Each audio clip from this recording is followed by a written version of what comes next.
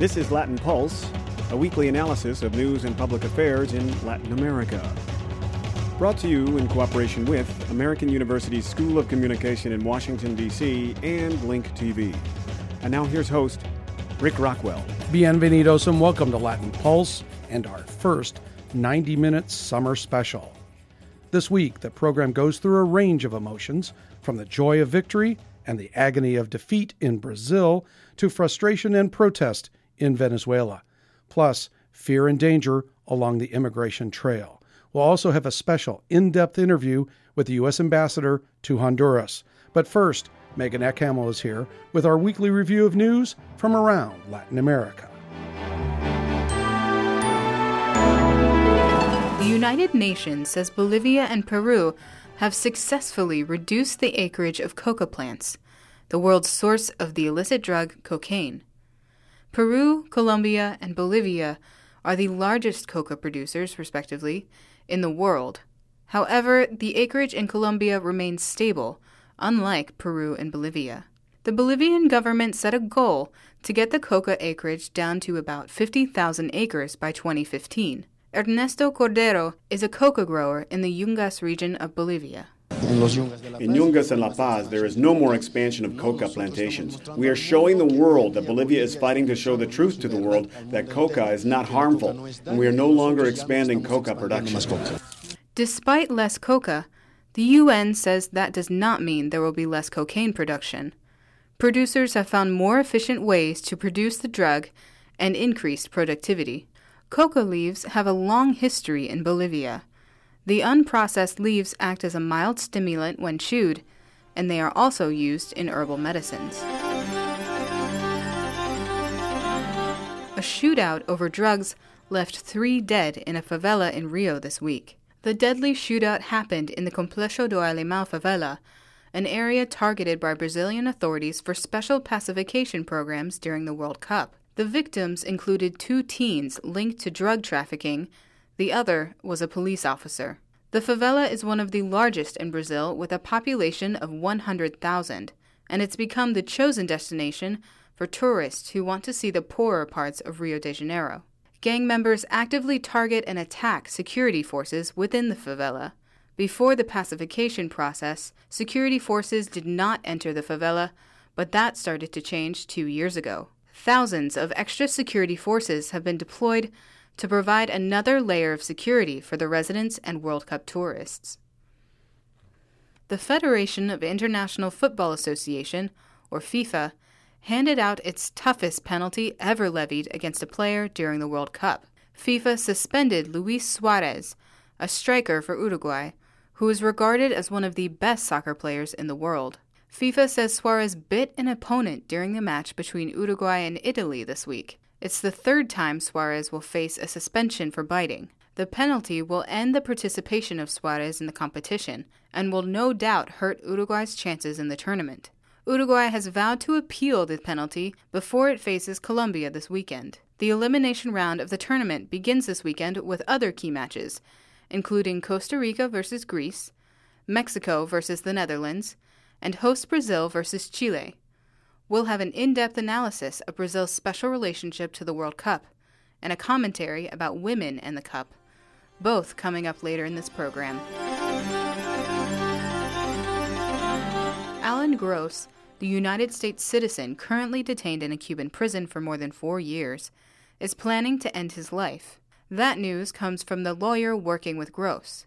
Gross began a brief hunger strike in April to attempt to get Cuban and U.S. negotiators to work harder on his case. Gross has lost more than 100 pounds since his imprisonment, and his wife says his health is failing. Gross was arrested while working with the U.S. Agency for International Development, USAID. He was setting up internet networks for Cuba's Jewish community, but Cuban authorities contend he did not have proper authorization. Cuba's government considered his actions an offense against Cuban sovereignty. Cuba is hoping for the return of 3 Cuban intelligence agents serving long-term prison sentences in exchange for Gross. The U.S. government refuses to negotiate with what it sees as an inequivalent trade. This week, the United Nations Committee on Decolonization addressed a resolution, introduced by Cuba, endorsing Puerto Rico's right to self-determination and independence. Venezuela, Nicaragua, Ecuador, and Bolivia all supported the resolution. In addition to Puerto Rico's independence, the resolution also demands Oscar Lopez Rivera's release. He is a Puerto Rican serving time for conspiracy and trafficking in firearms. Some consider Lopez Rivera a political prisoner. He just completed his 33rd year of prison in the United States. Coincidentally, this is the 33rd time countries have asked the UN to review the status of Puerto Rico. In a referendum 2 years ago, only 4% of Puerto Ricans favored independence, and statehood was the option most chose. But since that time, the U.S. Congress and the Obama administration have not moved on changing the island's status. For Latin Pulse, I'm Megan Hamill. Thanks, Megan. We start our special with a bit of a temperature check in Venezuela. This week, yet another student died from injuries sustained during a street protest, in this case from gunshot wounds during a protest in Maracaibo. As with some of these cases, it is unclear who fired the lethal shots, but protesters blame Venezuelan security forces and pro-government armed groups known as colectivos in this case. Exact figures are disputed, but Venezuelan government sources say between 40 and 50 people have died in the street protests that are almost daily occurrences since they began in February. And some of the dead include members of the Venezuelan security forces. Also, the protests are not confined to Venezuela. On this program, we've described the International Venezuela SOS movement in the past. And protesters in the U.S. are asking President Barack Obama and the U.S. Congress to take action too.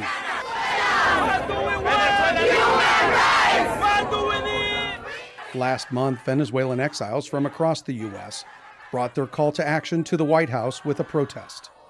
Up on Capitol Hill, conservative members of the House of Representatives were listening and passed a measure calling for economic sanctions against Venezuela and the government of President Nicolás Maduro because of human rights abuses. The Obama administration has opposed such sanctions for various reasons. The main one, they would just worsen the situation and further polarize relations between Washington and Caracas. Republican Ileana Ros-Lehtinen led the sanction effort in the House. Well, I asked, when is it a good time? How many more people have to be innocently killed for the time to be right? It will never be right. Maduro is the one who's perpetrating the violence. It's simple. For the moment, the sanction movement is stalemated by domestic politics in the United States. And Venezuelan voices in support of the Maduro government have also come to D.C. seeking to get their voices in the debate. Constitutional law expert and former Venezuelan Senator Herman Escarra has not always supported the Maduro government, but he's calling for new laws to end the violence and the protests. In the first place, the Venezuelan Constitution guarantees the right to protest, but it is a right for peaceful protest, not for violent or armed protests. A new law would ask protesters to get the permission of the security forces before a protest could begin, and then allow for notification of others. This is so the security forces can protect and preserve the human rights of those who have no interest in these protests. This guarantees the right to life, the right of free transit, the right to circulate in their own neighborhoods. That's terrible, terrible news. Javier Cioliza is with the nonprofit Crisis Group International based in Bogota. He is the author of a recent in-depth report from the organization about Venezuela.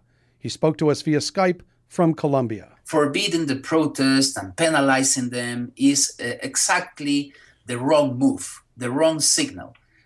It's a manifestation of how stubborn this regime is. Besides the deaths of students associated with the protests, the Venezuelan government has arrested at least 1,500 people, many of them students, for their participation in the protests, and hundreds remain jailed after weeks and months. Several international human rights groups, including Amnesty International, have criticized the Maduro government for its handling of the protests. Some of these groups have detailed cases of torture and abuse by Venezuelan security forces, including cases of extrajudicial killings. Crisis Group is another nonprofit committed to peace and ending violence worldwide. It too criticized Venezuela's response to the protest movement. Instead of iron fist, that has been basically the policy of Venezuela against the protesters, some sort of reconciliation, including, for example, the release of the students that have been arrested, would be in place. For a time this spring, the supranational organization called UNASUR began a process of dialogue between the Venezuelan government, the protesters, and opposition parties. Ciorliza agrees that such dialogue was a good step forward to ending the crisis, but he's critical of how those talks proceeded. UNASUR is more or less recognized as a valid interlocutor for the crisis, but the problem is that UNASUR is extremely fragile.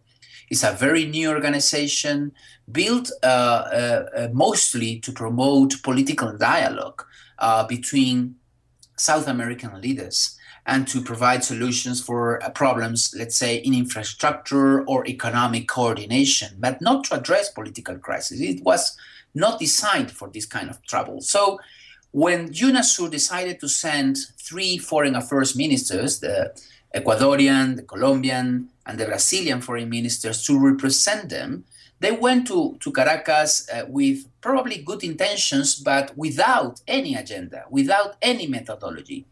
And when you have a dialogue that is just starting, you need an agenda, you need goals, you need a timeline to know that things are moving on.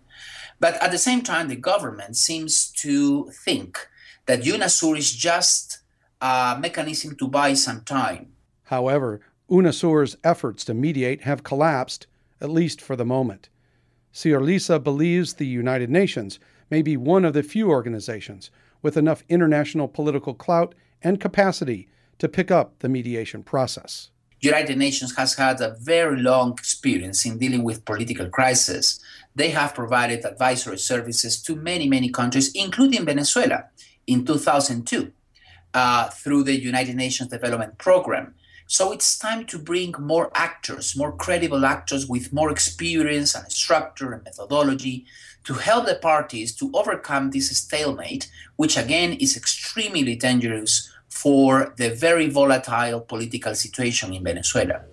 Mark Weisbrot at the Center for Economic and Policy Research is a staunch defender of the Maduro government, but he also sees a need for the Venezuelan government to adjust its policies. See, I think the government has to change some policies economically, which they're beginning to do. I do think the government has to resolve these economic problems. You know, you have 57% inflation. You have shortages. The last measure we had was like 30% of goods not available in a given month. Ciorliza of the International Crisis Group also notes Venezuela's economic challenges. The paradox is that we have one of the wealthiest countries in the world with probably the largest oil reserves of the planet, and at the same time an economy that is coming into big trouble. And the other paradox is that Venezuela has played very differently from other countries in Latin America in terms of building or destroying its democratic institutions. But Weisbrot contends, despite what the mainstream media say, the protest movement in Venezuela is not fueled by the economic problems, the shortages, or the country's high crime rate. He says there are deeper political divisions and ambitions driving the leaders of the protests. But you know, the protests did not seem to be driven by the inflation or the shortages. And I say that because I was there during them. And first of all, it was a little shock when you go down there after seeing the media here, because you think the country's on fire. And you walk all over Caracas, and there's nothing going on except in the richest neighborhoods of the city. And there you see these little barricades, and it's only there. And you see these protesters, relatively small groups, throwing rocks and Molotov cocktails at the security forces and having these nightly battles. But the people who never joined the protests, nationwide even, were the people who were most hurt by the inflation and the shortages, namely the half of the country, the majority of the country that's not, the vast majority of the country that's not from the upper income groups. Weisbrot also faults the international media for not making clear there are casualties on both sides due to the protests, and not all of the protesters are peaceful. About half of the people killed were actually killed as a result of opposition actions and shootings and barricades and crashing into it and things like that. But Carlos Laria of the Committee to Protect Journalists, or CPJ, sees it differently. He spoke to us via Skype from New York City. Not only have the media accurately reported that the protests are nationwide, beyond Caracas, but Laria faults the Venezuelan government for using the same heavy-handed tactics on the media as with the protesting students. Scores of journalists covering protests have been detained, arbitrarily detained, have been harassed, have been beaten. The day the protests began, Venezuelan authorities took off the air Colombian news station NTN 24, the only station available to TV viewers in Venezuela that provided live coverage of protests, has been very critical of the government. The decision was taken by the president. Laria says these restrictions on free speech and how the government controls and influences electronic sources of news while limiting the amount of paper independent newspapers can import amounts to restrictions that have degraded Venezuela's democratic system. It's a very grim panorama. We are seriously concerned. Last month, after considering their final findings for more than a year, the Carter Center in Atlanta also called into question the health of Venezuela's democratic system when reflecting on how the elections that brought Maduro to power were conducted. The Carter Center noted there were credible concerns over government corruption, voters casting multiple ballots, inequities in the media system, and electoral and judicial authorities who were not independent of the president. Among their suggestions, the Venezuelan government needs to consider reforms. Sierra Lisa at Crisis Group would agree. Venezuela has to rebuild its own rule of law and provide some minimum doses of trust to its public institutions, particularly the electoral system and the judicial system. The Crisis Group report on Venezuela says the country's justice system has been used for partisan ends to amplify rather than check the power of the president, including the heavy influence of the president on the country's Supreme Court.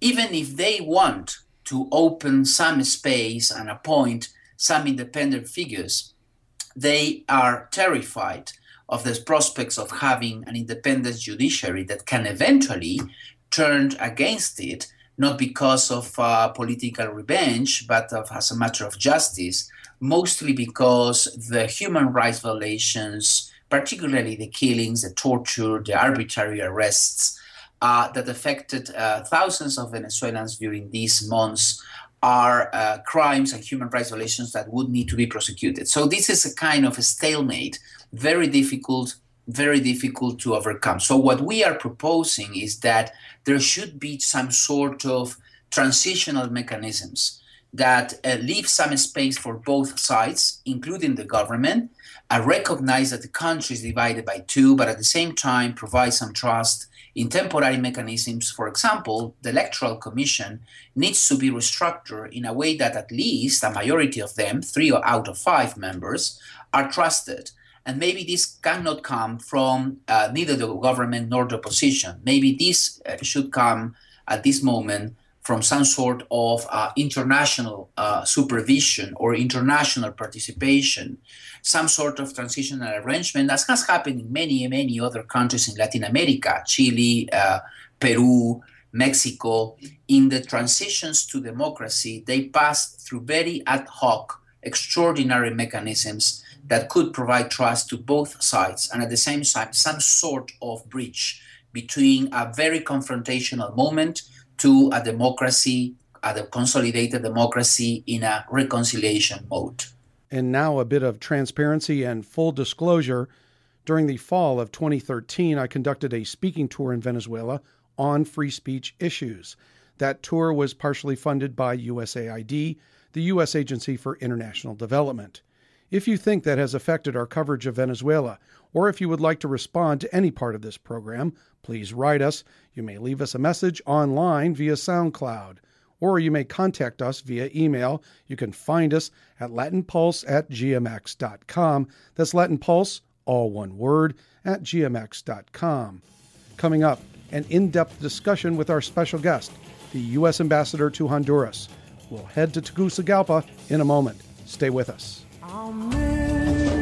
This planet we call Earth, abundant with new food, new cures, new life. An amazing place. Please don't let it vanish without a trace. Call for your free World Wildlife Fund Action Kit with 10 simple things you can do to help leave our children a living planet. Call 1-800-CALL-WWF. Welcome back to Latin Pulse. This week, the U.S. State Department issued a new travel advisory warning against travel to Honduras. One of the lines in the advisory read this way: members of the Honduran National Police have been known to engage in criminal activity, including murder and car theft. And as noted on this program several times, Honduras currently has the worst murder rate in the world. All of this is context to our discussion with Ambassador Lisa Kubisky, the U.S. Ambassador to Honduras. She spoke to us via Skype from the embassy in Tegucigalpa. We asked her to evaluate the performance of the U.S. in Honduras during her posting there. What's the measure? The measure is, are people's lives better in any way? And to what extent are the U.S. And Honduras able to work together on shared problems? And if you look at it that way, I think there are a number of areas where we've had some success. That isn't to say there isn't lots more to do, but where I think these 3 years made a critical difference. What specific areas would you highlight then? The first would be in a program called Feed the Future. That in Honduras, that's called Proyecto Acceso.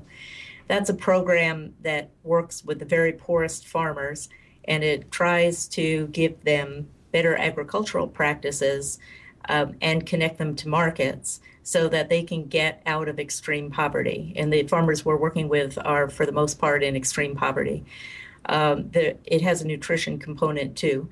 But if I, just to give you an idea of the scope, this project began while I've been here. And we're working with about 35,000 families, which is almost 200,000 people. And we've had a little bit of downside from coffee rust that slowed us down a little bit, but we've had a tremendous amount of success in getting people out of extreme poverty. Why would we care about extreme poverty? Well, first, we care because nobody should be in extreme poverty.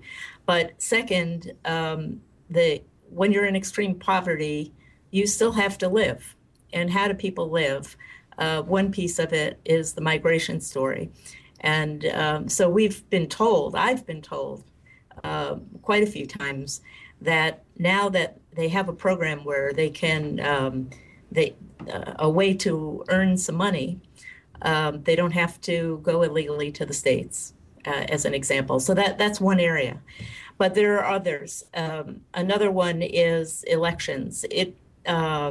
Honduras had a political crisis. We label it a coup in 2009. And they had an election in 2010, but many people viewed that as illegitimate. And so these were the first elections after 2010 where you couldn't ascribe the who won to the coup. You know, it was just its own election. And it was important that those elections be conducted in a way that would provide a result, elected leaders, that the Honduran population thought were genuinely elected. We gave a lot of support to the process, not to the outcome, but not to who won, but to the process of making sure that technically it could run okay, that when there were disagreements, that those disagreements were aired about the process, in talking about making sure that we understood how much violence might or might not occur. They were generally peaceful elections, generally very transparent elections. That was another area that I think we made a difference that affects the way the country can move forward. And maybe the third area is very big, and you'll want to break it down, but is in the area of citizen security. Lots of things, from the first extradition, working with the Hondurans to encourage them that extradition of their people would aid in the fight against narco trafficking, to how to make use of assets that were being seized, to capacity building, to outreach centers to deal with the youth, to beginning to destroy some weapons that were excess or could easily get into the wrong hands. A whole cluster of things around that. I think we'd like to talk about all three of those areas. Let's start with the immigration question, because you mentioned that in your Feed the Future program and how it works to alleviate poverty as a root cause of immigration. I'm sure you're aware that last week Vice President Biden announced a new program to combat the influx of undocumented and unaccompanied children to the U.S., $93 million that the U.S. is putting in to try to stop that particular flow. How much of that is going to be used in Honduras, and what's going to be done in Honduras to stop that particular flow? I think the people who are best informed to tell you about the meeting and the outcome are people who are based in Washington rather than me.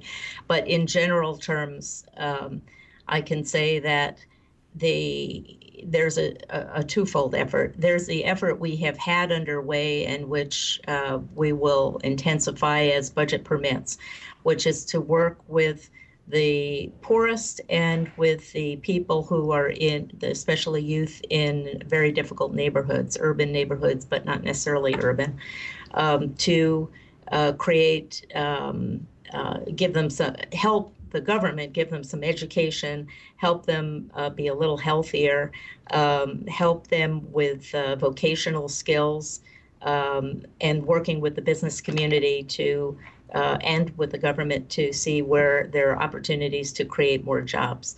So that's an ongoing process, and we will continue to do that. We do it very actively. We've seen the security aspect of that. We used to do those things because it was important for economic development, but it's very clear that there's a link to security as well. And so we do it for all those reasons. The other thing is with the people who are repatriated back to Honduras, making sure that they get as the best treatment possible coming back. And so there's some additional money for that. You spoke about the Feed the Future program, and obviously, as you noted, that does have an impact on citizen security and poverty. Can you give us a little bit more of the specifics of that particular program and how it deals with both those areas? Okay, well, and I should say before I give you those specifics, that particular program has been very successful, and we've expanded it by working with the Honduran government so that they could win a big grant from the World Bank, and we found other donors. So now instead of 35,000 families, we're hoping to be able to hit 50,000 families. Is that part of the Millennium Challenge grant? Pardon me. No, that's its own thing. So, but what is it? You take a very poor farmer who lives in a pretty remote area, and typically he'll grow corn and beans. And typically that will use all his available land, which is not a big plot of land. And you say, okay, well, if you do it like this, maybe it's drop irrigation or, very simple agricultural practices, you can have a better yield. When you have a better yield, you don't need to use all your land for those crops. You can get the same production out of a smaller area. And then you can take your other land and try growing some cash crops. And, it could be carrots, it could be strawberries, it could be coffee, it could be a lot of things. And then the critical piece is when you get the cash crop, you have to sell it. A lot of programs in the past broke down because they didn't connect to a market. And so through AID, we're helping find that market and helping the farmers organize themselves in groups big enough, not formal co-ops, I'm not talking about that, but if you're going to supply, say, a grocery store, maybe the production that comes from one community covers 1 week of supply, and you have another area that can do another week of supply, but little by little, they all get connected to the grocery store. And it's the cash in hand that makes a big difference. So when you have the cash in hand, it can go for a lot of things. It can go to buy school uniforms. It can go to buy small improvements for your house. Now we're trying to link up with programs that the Honduran government has, particularly its program called Vida Mejor, which is Live Better. And because they have some of the same goals, and we have some experts from our programs that are very useful. So we'll try to put it together and reach quite a few families. You talked earlier about the transparency of the last election process. How would you characterize the health of democracy in Honduras now? Wow, that's a cosmic question. There were 8 presidential candidates in the last election, and so quite a few political parties. And that was a change. It had been a two-party system for quite a long time before that. I can't tell you how long, maybe 100 years. So the results of the election was you had one person who won the presidency, but when you look at the makeup of the Congress, you have a new important party in the number 2 position, and you have actually at least 4 parties that matter a lot. And so it transformed the political scene in Honduras quite a bit. In terms of the ability to speak out and say what you want to say, that exists. I don't think anybody really questions whether somebody can stand up on a corner and say what he wants to say. So in that sense, it's very alive. But you do have a lot of new entrants to the field. And so all the ways that political parties normally deal with each other, that's not, in my view, all worked out yet. As you know, the last election was a bit controversial. The Libre Party disputed how it ended up. But yet the U.S. Embassy was very quick to sanction the election and say that it was free and transparent. I'm just wondering about the speed of how that works. Doesn't that sort of sanctioning give fuel to critics like Venezuela and others in the ALBA bloc who say the U.S. is supporting Honduras in a particular way post-coup? I hope not.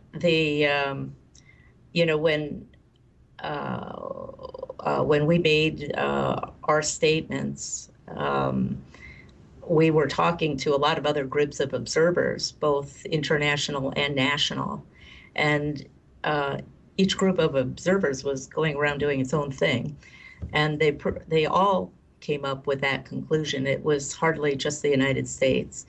But, the U.S. It is an important voice in Honduras. Had I said nothing, it would have had an interpretation as well. So I think we were pretty much in the mainstream of what people were saying. There was, this election process, when you're talking about election day, it had many layers of transparency. Anybody who wanted to could watch the vote count. Every political party who was at a mesa, in a voting station, received a copy of the document that was summarizing the vote count. So in case there was an accusation of fraud, you could go see what were those documents that the other parties had, because depending on how many parties were at the table, you'd have several copies, so you should be able to confirm. So, and then they had a pretty rigorous process for determining if there was a miscount or fraud or anything else. And in fact, Libre presented some, which is one of the new parties, presented a number of complaints, and I think they picked up 4,000 votes in the process through that process of reviewing the electoral, the vote count. So that between knowing what the process was and talking to the other observers, we felt pretty confident with what we were saying. Our special guest today on Latin Pulse, Ambassador Lisa Kubicki. She is the U.S. Ambassador to Honduras, joining us via Skype from Tegucigalpa. We'll be back with more on the elections and more on the other topics that we've discussed in a moment. I want to finish school and then go to college, to be able to graduate and have the future my parents couldn't have. Because I know that going to college is the best thing I can do for my future. The words of a parent help to build the future of a child. The Hispanic Scholarship Fund has the information to help your kids go to college. Visit yourwordstoday.org or call 1-877-HSF-8711. Sponsored by the Hispanic Scholarship Fund and the Ad Council. Welcome back to Latin Pulse. Ambassador Lisa Kubicki, the U.S. Ambassador to Honduras, joins us today via Skype from Tegucigalpa on Latin Pulse. Thank you. We've been talking about elections. Members of the Libre Party, as you know, have been critical of the election process. And some of the members of the party have said that before the election, the U.S. Embassy approached them about accepting the results controversial or corrupt. What's your response to them? I don't know exactly what they said, but I know there were many times during the campaign when the political parties were working with the electoral tribunal to shape the rules and apply the rules, where Libre had a number of complaints, and that some of which were justified. Where they were justified, we raised them in our own voice as well. So we honestly were looking for a process and not for an outcome. Now, what we did hope was that if the process was generally okay, that people would accept the results for what they were, and maybe that's what they're alluding to. But you would have to ask them. I certainly didn't think that anybody should accept unjustified results. Let me try to bridge to my earlier question about the critics of the process. Some of the critics have criticized the Electoral Tribunal and saying it's not necessarily completely independent in Honduras. This is the same criticism that the U.S. has of the Electoral Tribunal in Venezuela and some other countries in Latin America. So this is what I was talking about, in that if the United States does something in the process and sanctions a questionable electoral tribunal, doesn't that undercut what we might criticize in other countries in the region? I think in the Honduras case, the basic structure of the tribunal was set up, went under the two-party system. And so some of the complaints had to do with how the new parties were going to be incorporated before they proved that they had won, right? So if you start right now and you look to the next election, now would be the time for political parties to engage on all of the electoral issues if they wish to do that. If you don't mind, I'd like to talk about the drug war, because Honduras is, I would characterize, as one of the front lines in the drug war. How would you characterize progress in the drug war in the past 3 years there? I think there's one point that's really, really important, which is I think there's been a lot of progress toward sending signals to narco-traffickers that Honduras is not going to automatically give them impunity. So why do I say the impunity from the law? Why do I say that? Because Honduras extradited its first Honduran. It took a lot. People were very afraid that they would get killed if they made a change like that. and they didn't necessarily trust the judicial system to deliver an honest process, and it took a lot of effort by a lot of people to accomplish that.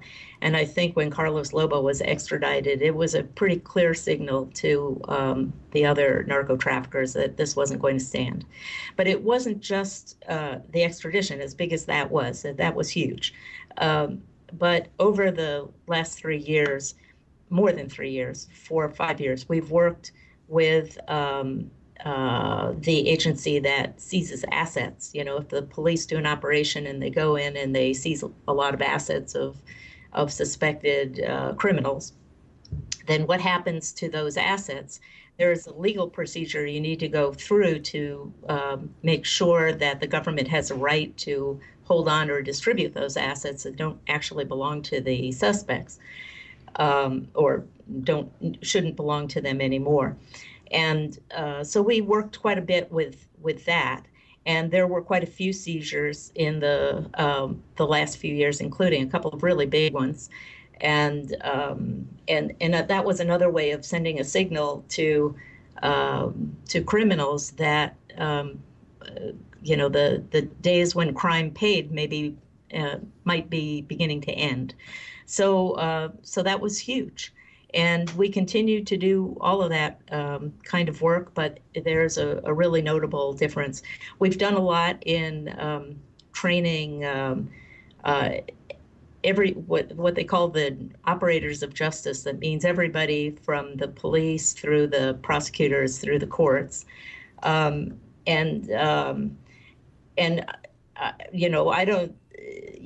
we don't do anything alone. We can't do anything without the Honduran government supporting this, right? If you look today, you see a lot more arrests than you used to see. Now, is that to say the situation is where it needs to be? Absolutely not.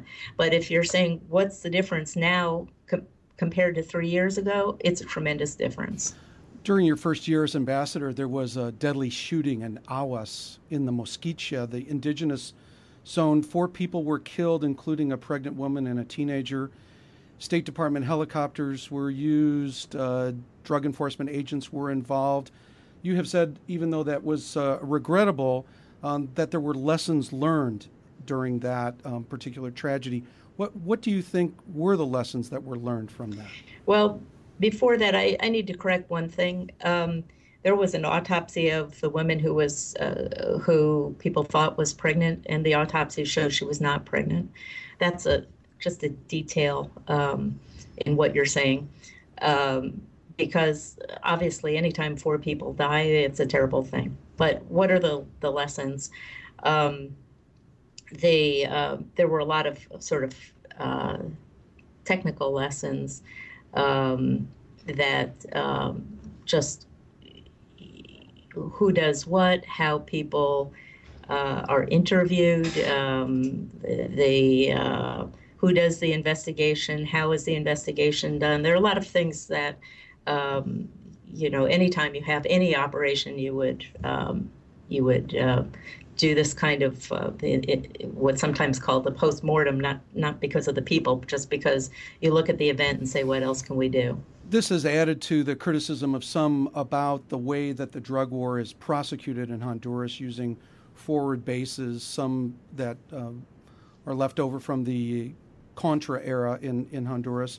How do you respond to those who say that the U.S. policy in Honduras is helping with a remilitarization of the country? It's not, point blank, it's not. For starters, if you go back to that Anvil period. That was Operation Anvil, yes? Operation Anvil, that was a police operation. It wasn't a military operation. But the second thing is we have constantly promoted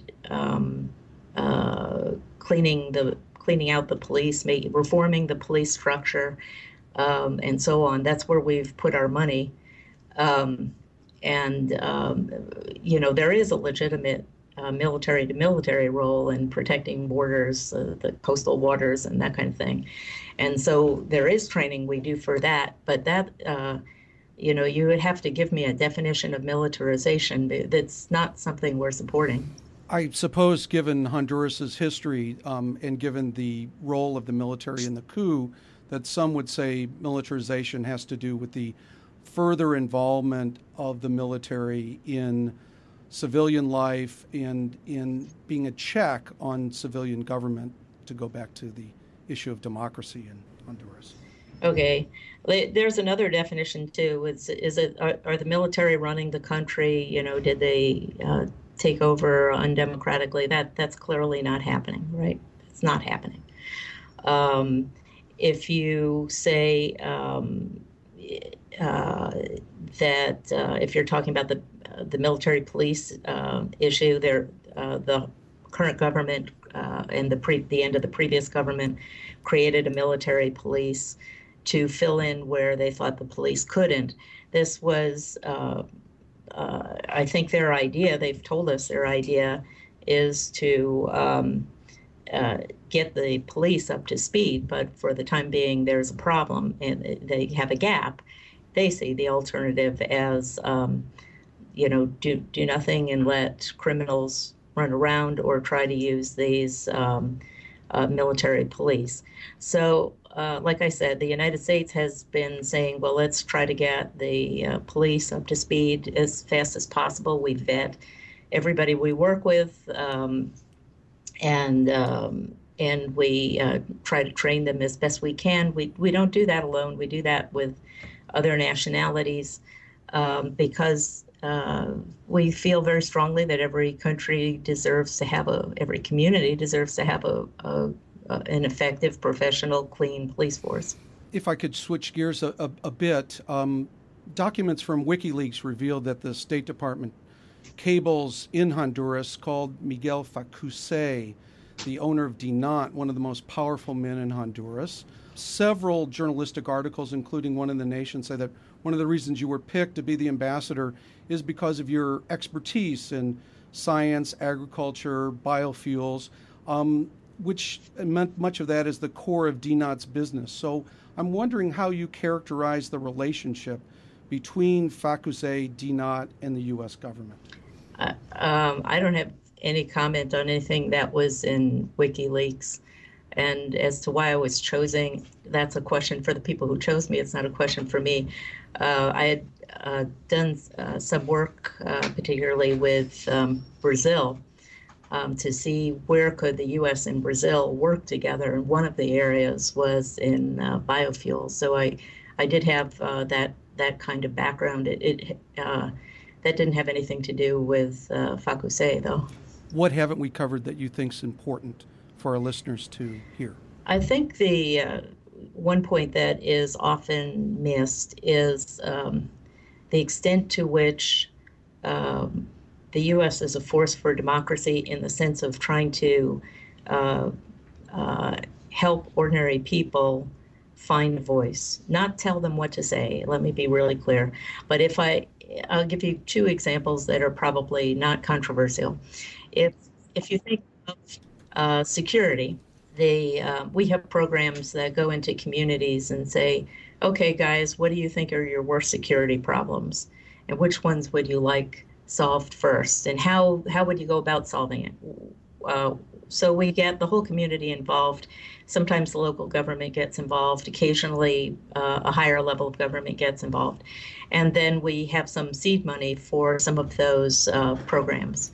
So what is that? That is trying to elicit from the local community their own ideas of what's important. And they're very articulate. We've given some seed money to redesign schools to make them safer, for example. Sometimes communities want more lighting. We've provided some seed money for that. Depends on what they want. Another example of that is in the financial area. The communities frequently haven't analyzed their own finances. And so we just work with them and walk them through an analysis of their own finances and talk about how to strengthen it, how to have more income generating capacity locally instead of depending only on the central government. But on a political level, when I arrived, I think it's fair to say that I found a fairly disparate civil NGO group.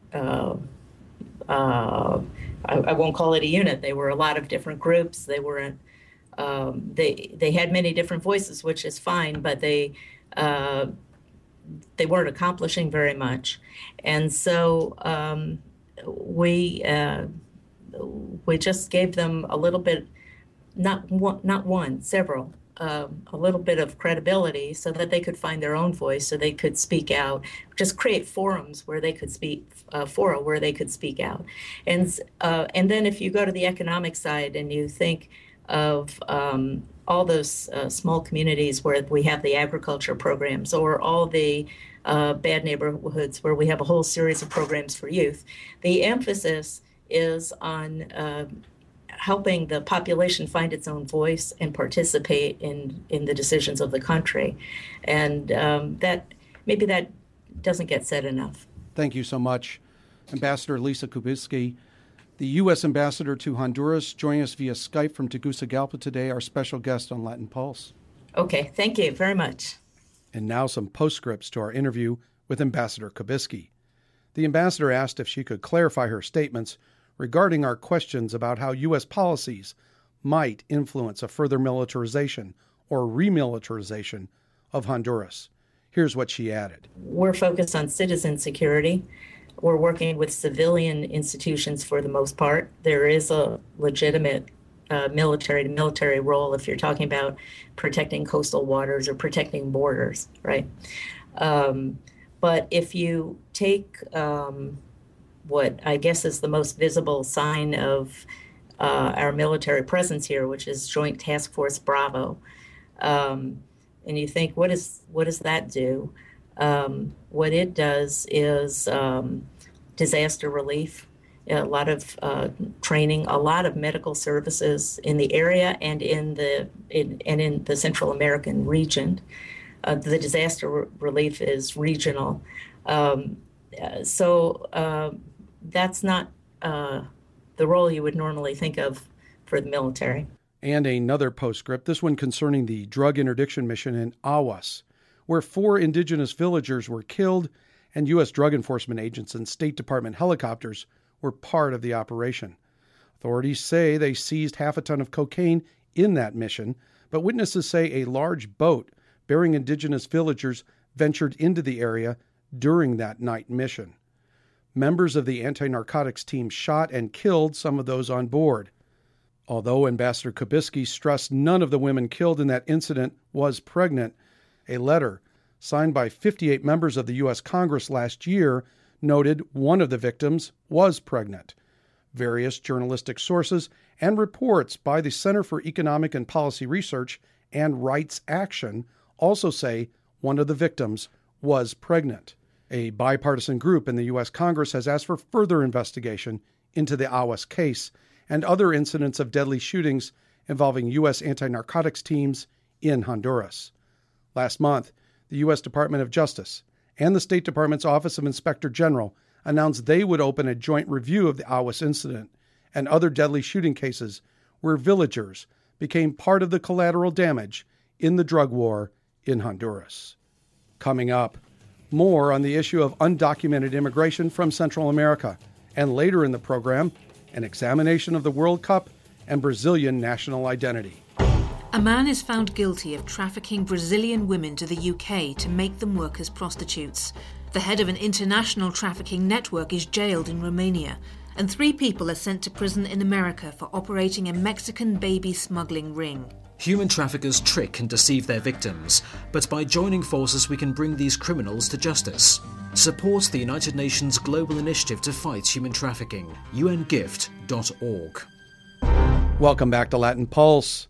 As noted in our interview with Ambassador Kubicki, the U.S. government responded this past week to what some are calling a humanitarian crisis on the U.S. border with Mexico.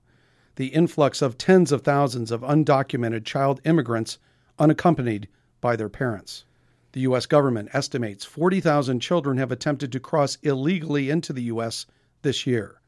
Some say gangs, crime, and violence are factors pushing these children northward, mostly from Central America. But some, like John Boehner, the Speaker of the U.S. House of Representatives, say it's a perception that the Obama administration will not deport these undocumented children, some as young as 5 or 6. As noted, the U.S. government is working with governments in Central America to devote millions of dollars to anti-poverty, anti-gang, and anti-violence programs. The expenditures include a special program of public service announcements, clarifying U.S. policies on the deportation of minors to run on media outlets in Central America. This spring, before the government started releasing information about this new influx of illegal immigration, we spoke to an expert on the dangers of the migrant trip northward. Here are excerpts from our conversation with Sonia Wolf of the Mexican think tank called INCIDE, the Institute for Security and Democracy. INCIDE released a new report on the dangers to undocumented immigrants in Mexico this past year.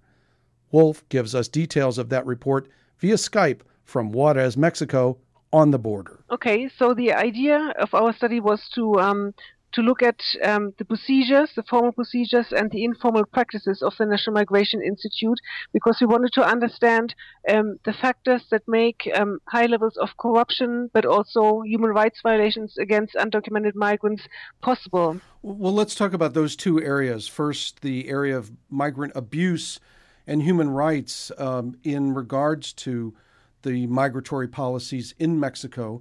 Many here in the United States do not even realize that Mexico does have an immigration policy and doesn't necessarily allow the totally free movement of folks who are migrating from Central America or other parts of Latin America to the United States. And so maybe you could help educate us about those issues. Yes, Mexico has several migration dynamics. Of course, many Mexican citizens leave the country in order to travel to the United States, where they hope to find better job opportunities or to be with their relatives. But also, we have some foreigners who want to reside in Mexico. But certainly, the strongest migration dynamic that we see in Mexico is transmigration. So we're seeing undocumented migrants who come from other countries, even from other regions, travel through Mexico, generally also in order to reach the United States. For the most part, the undocumented migrants are from Central America, especially from the northern countries, Guatemala, El Salvador, and Honduras. Mexico has a migration policy that formally also affirms respect for migrant rights, but in practice we see many deficiencies in the implementation of this policy, and this manifests itself, of course, in the migration management that is being carried out by the National Migration Institute. Undocumented migrants in Mexico have been facing abuses for several years now. This has changed in part because organized crime was confronted by the Calderon presidency in stronger terms. So several of the groups, especially the Zetas, tried to find a criminal niche in other activities. And this criminal niche was especially assaults on migrants, migrant kidnappings, but also extortions. So these violations have deteriorated over the last few years. But the abuses and the crimes that are being committed against undocumented migrants occur not only on the part of criminal groups, but also state agents are implicated, collude with criminals or actively participate in these activities. And when we talk about state agents, we're talking about the police forces, but also migration agents and militaries in some cases. Your report, did it indicate any change in that area, that these conditions are getting worse or better?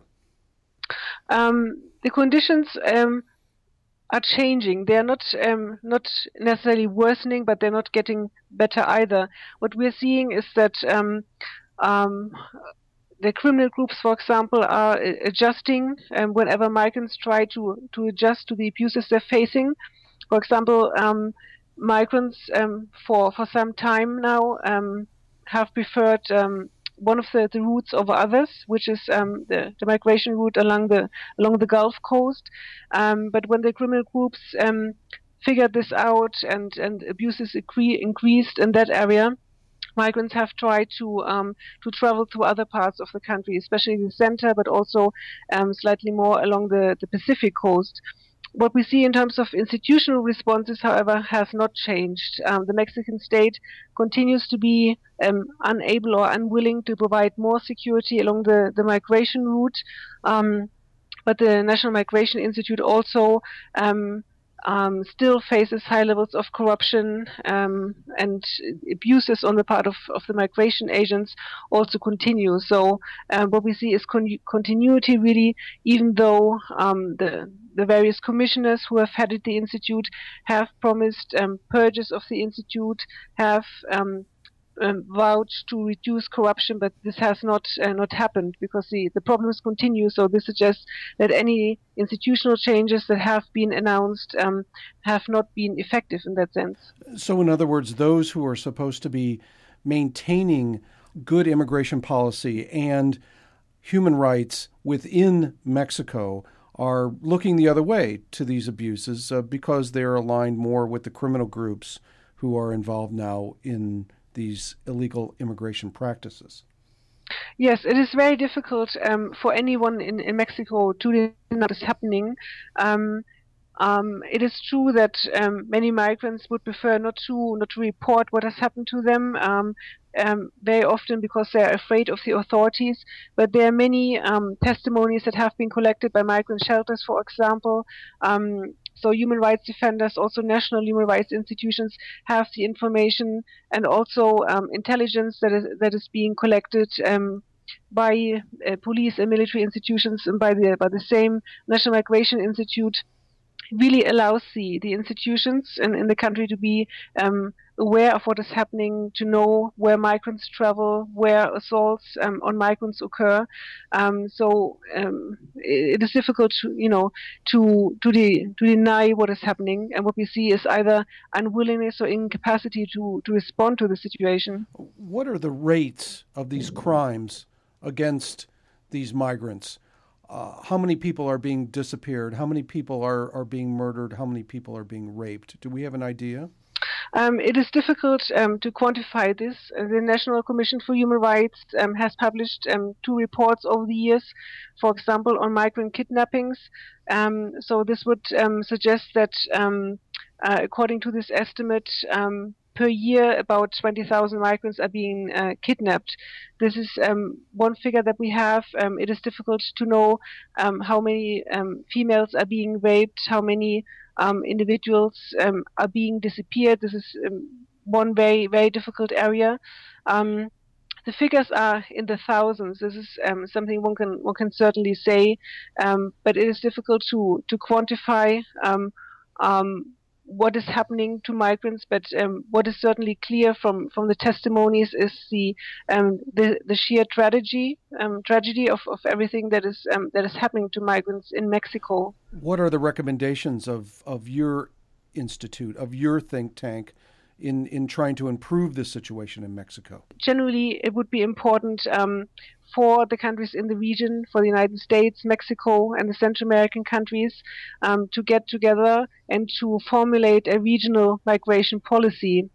So far, what we have seen with respect to migration control is an emphasis on security and not on human rights. Trans migrants generally seek to reach the United States for social reasons. They leave their countries because they cannot find decent work, because there are no educational opportunities, because of the violence that is happening in these countries. So no matter how many controls are being implemented by Mexico and by the United States, migrants, especially from Central America, will try to reach the United States.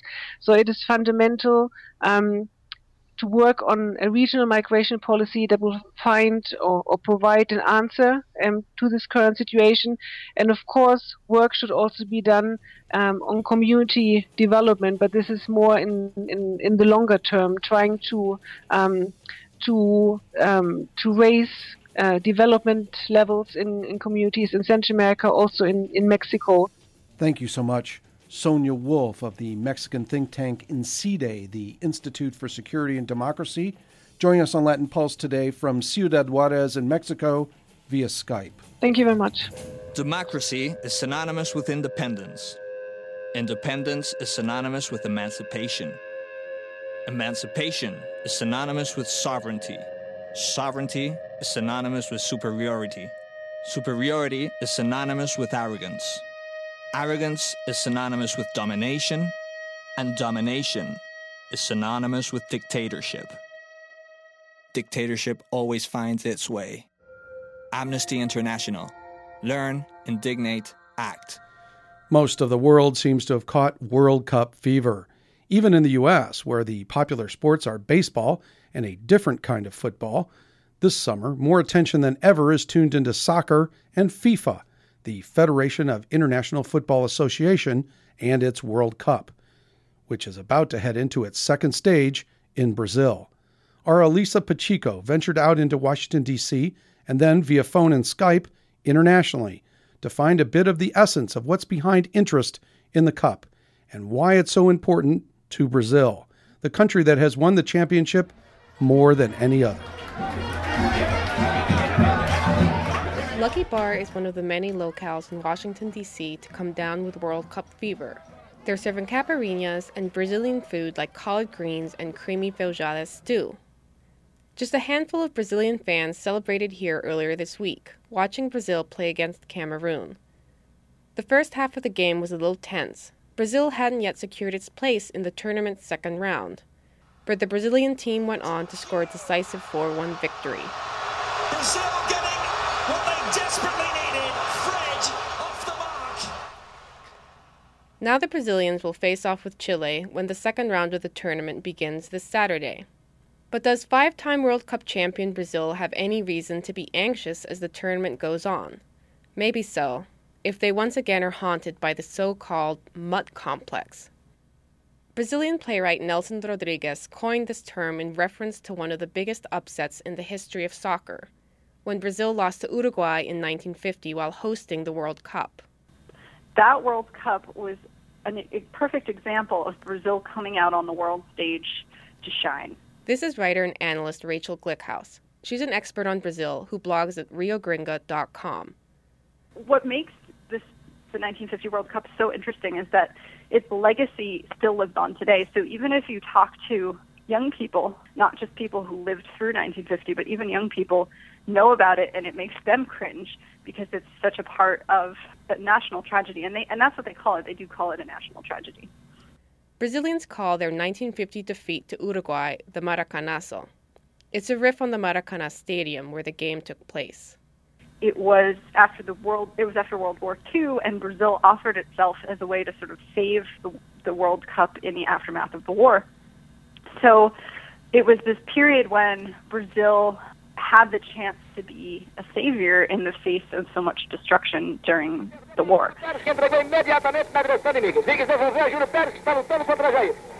So there was this assumption that Brazil would win, that they would naturally be victors on their home turf, and when they weren't, it was absolutely devastating.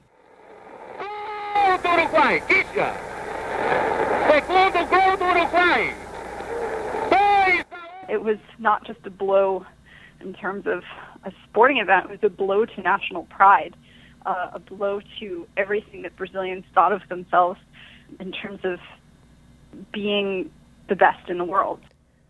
Thus, the idea of the mutt complex was born. Nelson Rodrigues wrote that this is the inferiority in which Brazilians voluntarily place themselves in front of the rest of the world. According to Rodrigues, the mutt complex is meant to explain why Brazilians sometimes lack faith in themselves, why they doubt themselves, why they're sensitive about the way outside countries see them. In 1958, Brazil won its first World Cup title in Sweden. it's still the only time that a European team did not win a World Cup hosted in Europe. Rodriguez wrote the following. In '58, when the game Brazil versus Sweden was over, every Brazilian felt vindicated, liberated from so much past hunger and biblical humiliations. In the streets, the facial expressions seemed to be saying, "I'm not a mutt." Glickhouse says the weight of global expectations on Brazil is one thing that arguably feeds this mutt complex. Brazil has had these periods, these waves of being the country of the future, and this hope that it will be this great global star, and it doesn't always work out like that. So I think that also feeds into this complex that Brazilians have great expectations for the country, but they don't always work out as planned. Journalist Julia Michaels, who's lived in Brazil for more than 30 years, says that from her perspective, the mutt complex means half the time Brazilians see themselves as a powerhouse of a country. And then half the time it's just, oh, we're terrible, we're awful, we just aren't worth anything. Michael says she saw a bit of the mutt complex when her Brazilian friends discussed the World Cup opening ceremony on Facebook. The pageant was directed by a Belgian and choreographed by an Italian. The opening ceremony, just everyone thought they were terrible. They were terrible. Why did they give it to a Belgian and an Italian? Why didn't they let Brazilians take care of it? We're so good at this, blah, blah, blah, blah, blah, blah. And, there was sort of like half the feeling of we would have done a better job, and then half the feeling of, being crushed by the powers that be, that somehow we've been squeezed out of it all by the Europeans. But then a friend of mine who a Brazilian who goes back and forth quite a bit between Brazil and the States, took the trouble to look up videos of opening ceremonies of other World Cups and found that they all looked just like the one we just had. So there was no big meaning to it. Now Brazil is hosting the World Cup for the second time in history. But it's a very different scene from 64 years ago. Roberto da Mata remembers going to see the 1950 games with his family. He's an anthropologist at the University of Notre Dame, who recently participated in a teleconference hosted by the Woodrow Wilson Center's Brazil Institute. In the 50s, I was 13 years old. I was just opening my eyes to the Brazilian world and to football. And I realized that we had built the greatest stadium in the world, which was, I was there with my father and brothers for one game, Brazil against Yugoslavia. And we all, marveled by the fact that we had a wonderful team. We had the incredible stadium. And we went by public transportation from Niterói to Maracanã. Now, if you compare all this environment with the environments today, we realize that there is a tremendous amount and perception of problems and difficulties and also manifestations. Brazil has seen no small amount of social unrest in the past year. And many observers, including da Mata, says this reflects a kind of political maturity compared to 1950. Brazilians are taking to the streets to demand more from their political elites, not just soccer stadiums. Better transportation, better schools, better hospitals. As Brazilian journalist Jason Tercio recently wrote in a commentary for Brazil's largest newspaper, maybe the mutt complex is now a myth. Maybe Brazil no longer needs soccer to be happy or unhappy every 4 years. Da Mata puts it this way. Football is not the opium of the people anymore. For now, however, the games go on. There's been little social unrest on the streets, and while some polls showed that Brazilians held a very negative view of the World Cup just before the games started, now the mood seems to be one of high spirits. Here's Julia Michaels again, in Rio de Janeiro. Everyone's asking everybody else, where are you going to watch the game? The last game, everyone in the streets was wearing the jersey. Let's put everything else aside. Let's just focus on this. And Brazilians have this feeling that they themselves are helping the team to win. But if you don't contribute to that vibe, then you'll do harm to the team. So it's, I think it's a very positive feeling at the moment. Once the World Cup is over, Brazil will have to contend with elections in October. And then there's that other mega event that Rio de Janeiro has to plan for, the 2016 Olympics. Anthropologist Roberto D'Amata says he thinks it's impossible for Brazil to host these two mega events in such a short time period and not dramatically affect the country's internal politics. There's also the question of what a World Cup loss would mean for Brazilian politics and society. If Brazil is once again defeated in the arena while hosting the tournament, will it be seen as another Maracanazo? Another national tragedy that will cause a new round of self-doubt and questioning? Will Brazilian politicians take advantage of this? As D'Amata has said, soccer is such a transparent game. It's a meritocracy. Players are judged by their talent and performance in a visible arena. Everyone can watch them. Then there's Brazilian politics. So much takes place behind closed doors and is marked by what D'Amata calls incredible incompetence. Even when the soccer matches come to an end in Brazil, the election match is about to start. And it's going to raise a lot of questions about who are the players in the arena and what have they done and haven't done for 21st century Brazil. It's not the same Brazil with the muck complex that Nelson Rodriguez lamented so many years ago. For Latin Pulse, I'm Alyssa Pacheco. And now Latin American perspectives with Macarena Sais of the Washington College of Law at American University. I have a World Cup fever, and it is a guilty pleasure. I have the FIFA app in my iPhone, I follow all results, and as a Chilean, I'm rooting loud for my country. Despite FIFA being quite an undemocratic and obscure institution, most Latin Americans cannot avoid this World Cup fever. And I think we shouldn't. It is a celebration of hard work and incredible skills. And for 90 minutes at a time, we forget so many problems our countries suffer. But as fun as the World Cup is, it is also a bunch of men playing in a men's world. Women's World Cup has not even half of the endorsements that the World Cup gets.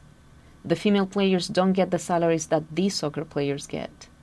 The president of FIFA once gave a few suggestions for increasing female soccer's popularity. Among them, that women should wear tighter shorts. But even if we want to forget for a moment the issue of discrimination of women's soccer players and focus again in the great games we can watch, we notice a total absence of women commenting on the World Cup. It is a game of men by men for men. Univision, in addition to having some commentators who are painfully bad at commenting on a game, have sometimes included women. With the traditional Univision style, the woman is dressed as if going to a nightclub, and her comments on soccer are as light as her attire. Look what is happening in Brazil today. As tourists fill the streets of Brazil's cities, the trafficking of women becomes an even larger problem. Underage girls from different countries are being brought to Brazil to satisfy a larger consumer's population. Brazil's poverty contributes to girls selling their bodies to tourists who celebrate their country's soccer wins with street sex. Brazil spent millions of dollars building and renovating stadiums. How many children could have been saved from sex trafficking with that money? Child prostitution is so normalized in some parts of Brazil that the police do not even intervene. It is clear. The World Cup has problems. Should we just ignore them? I refuse to do that. I hope sooner than later, female soccer players will be as popular as men's soccer players, and perhaps we will enjoy one World Cup with men and women's games. I hope to see good male and female soccer commentators. But most of all, I hope we will take this opportunity to watch the World Cup and talk about the ugly side of FIFA and soccer as it is promoted worldwide. I don't want to be the spoilsport, but I can't just sit silently and enjoy my guilty pleasure of soccer while thousands of children will be trafficked in plain sight, while women will still be brought to comment on soccer games with little clothing and little knowledge of the game, when female soccer players by definition play in the second division. So I invite you to watch and celebrate the World Cup with a twist. Speak to your family and friends about the ugly side of the World Cup. Talk to your male friends, your children, about the risks of contributing to a sex trafficking industry. Discrimination of women in sports is not specific to soccer, but as we watch the World Cup, it is just blatantly in our face. It would be a shame if we once more keep a blind eye to what we know is happening. Let's make the World Cup a real pleasure and less of a guilty one for everyone. The opinions of Macarena Sais are her own and are not the official views of this program. Coming up, history, the Panama Canal, and an important anniversary. Stay with us. This is Tom Skerritt for the Borgen Project. Each year, nearly 2 million children die from preventable diseases. Each day, 30,000 people die from hunger. 500 each hour are children. The Borgen Project is turning this around. We need your help. To learn more, go to borgenproject.org. That's BORGEN project.org. Later this summer, Panama will mark an important anniversary, a century since the opening of the Panama Canal. The canal is something the world takes for granted these days, but in 1914, it was considered one of the wonders of the modern world. Today, 5% of all the world's trade moves through the canal, and an expensive modernization and expansion project is underway. We asked Julie Green at the University of Maryland to give us her insights on 100 years of the Panama Canal. She's the author of The Canal Builders, Making America's Empire at the Panama Canal. Here are excerpts from our Skype conversation. There's a history behind my choosing the word empire. To a lot of U.S. historians, back when I started the research on this back in the 1990s, I said to diplomatic historians, is this a story about empire? And a lot of my friends said, no, the U.S. building the Panama Canal had nothing to do with empire. It was a humanitarian mission. But after 9/11, U.S. historians and the public in general began talking about and thinking about much more seriously the global power of the United States as an imperial project.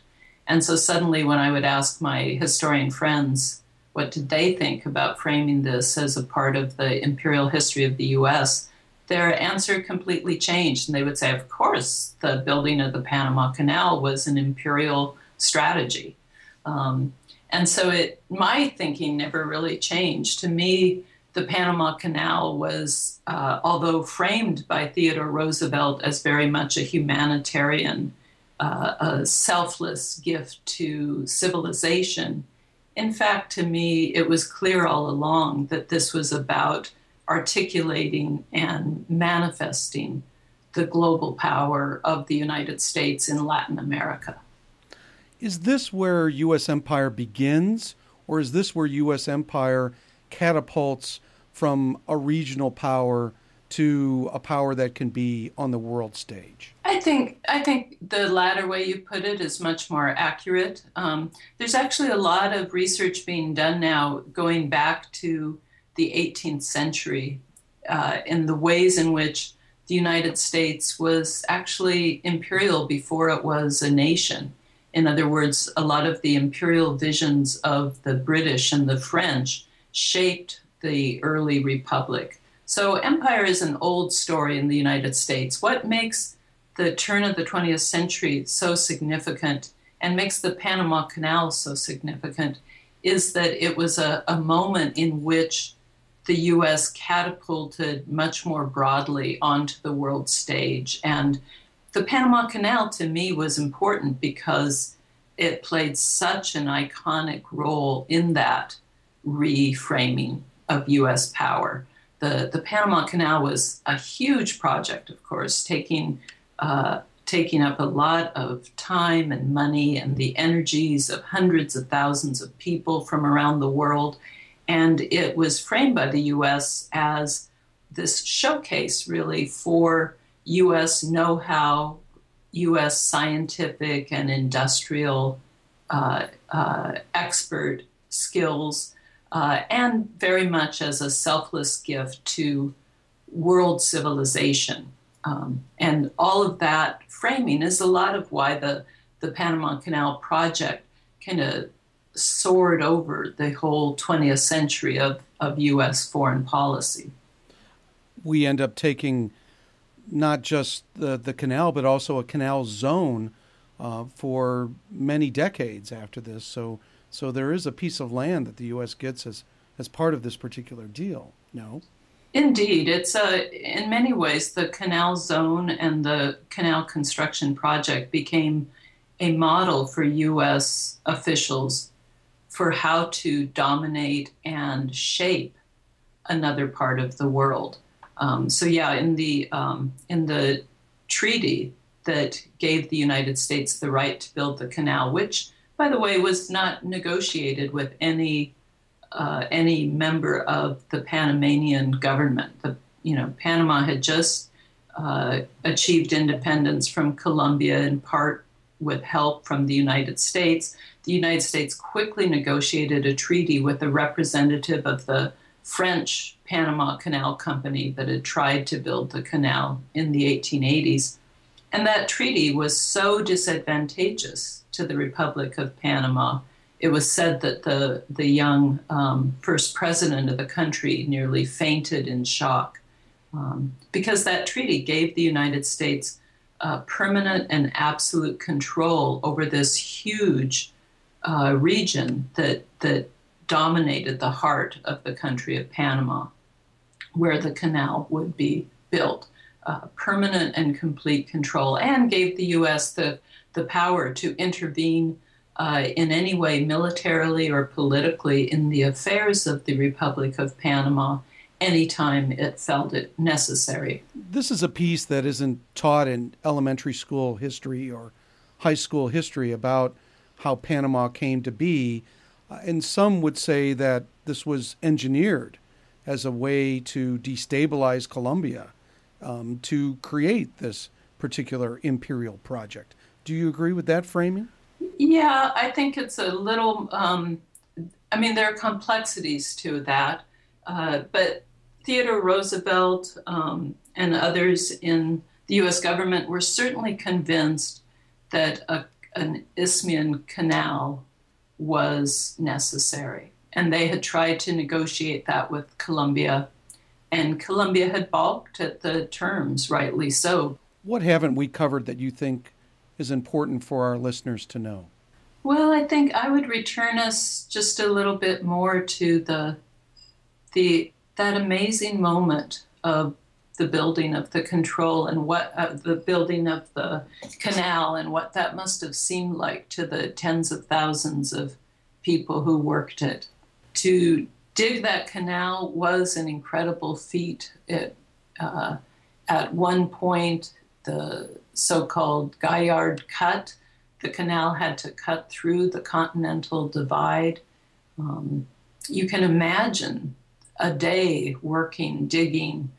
These workers often were working amidst the incredible downpours of rain that happen in Panama. There might be slides or avalanches, so they might be actually digging while standing in water to their waist. The boom of the dynamite going off, dozens of times a day. The trains going by, there were many different levels of train tracks going through the canal, and there weren't many cars and roads in the canal zone. Everything was via train. The dangers that people faced, whether from malaria or from premature dynamite explosions. One worker said, "The flesh of men flew like birds in the air many days." To me, it's one of the most dramatic histories I've ever come upon, and I like to imagine what it would have been like to be a young, Barbadian who grew up working on a farm and then traveled to the canal zone. What an incredible global journey that must have been. Thank you so much, Julie Green of the University of Maryland and the author of Canal Builders, Making America's Empire at the Panama Canal, our guest today on Latin Pulse. Thank you so much. This was fun to talk with you. I appreciate it. If you're looking for archival versions of our program, Latin Pulse, we're available in various locations on the web, including iTunes, Facebook, and Musica Q. You can also find us in the Brazilian online game Minimundos. And now a programming advisory. Latin Pulse will be taking an extended summer vacation this year with plans to be back in September. This is our last online radio program originating from our base at American University. We want to thank the university's Center for Latin American and Latino Studies for its financial and editorial support, and also the School of Communication for providing its studios. In the fall, we plan to be back with a new team, a new studio, and a slightly adjusted format as we give you weekly insights into Latin America. So, a special thanks to our entire team, announcer Victor Kilo, reporter Elisa Pacheco, and associate producer Megan Eckhamel. I'm Rick Rockwell. Thanks for joining us for our 90-minute special and for all of the Latin Pulse series of reports. Escúchenos otra vez. Gracias por su tiempo. Latin Pulse is produced in Washington, D.C. at American University School of Communication and with the support of Link TV. Theme music provided by Link TV and additional music by Canary Productions and Bath Time Music Publishing. This program is copyright 2014, Las Rocas Productions.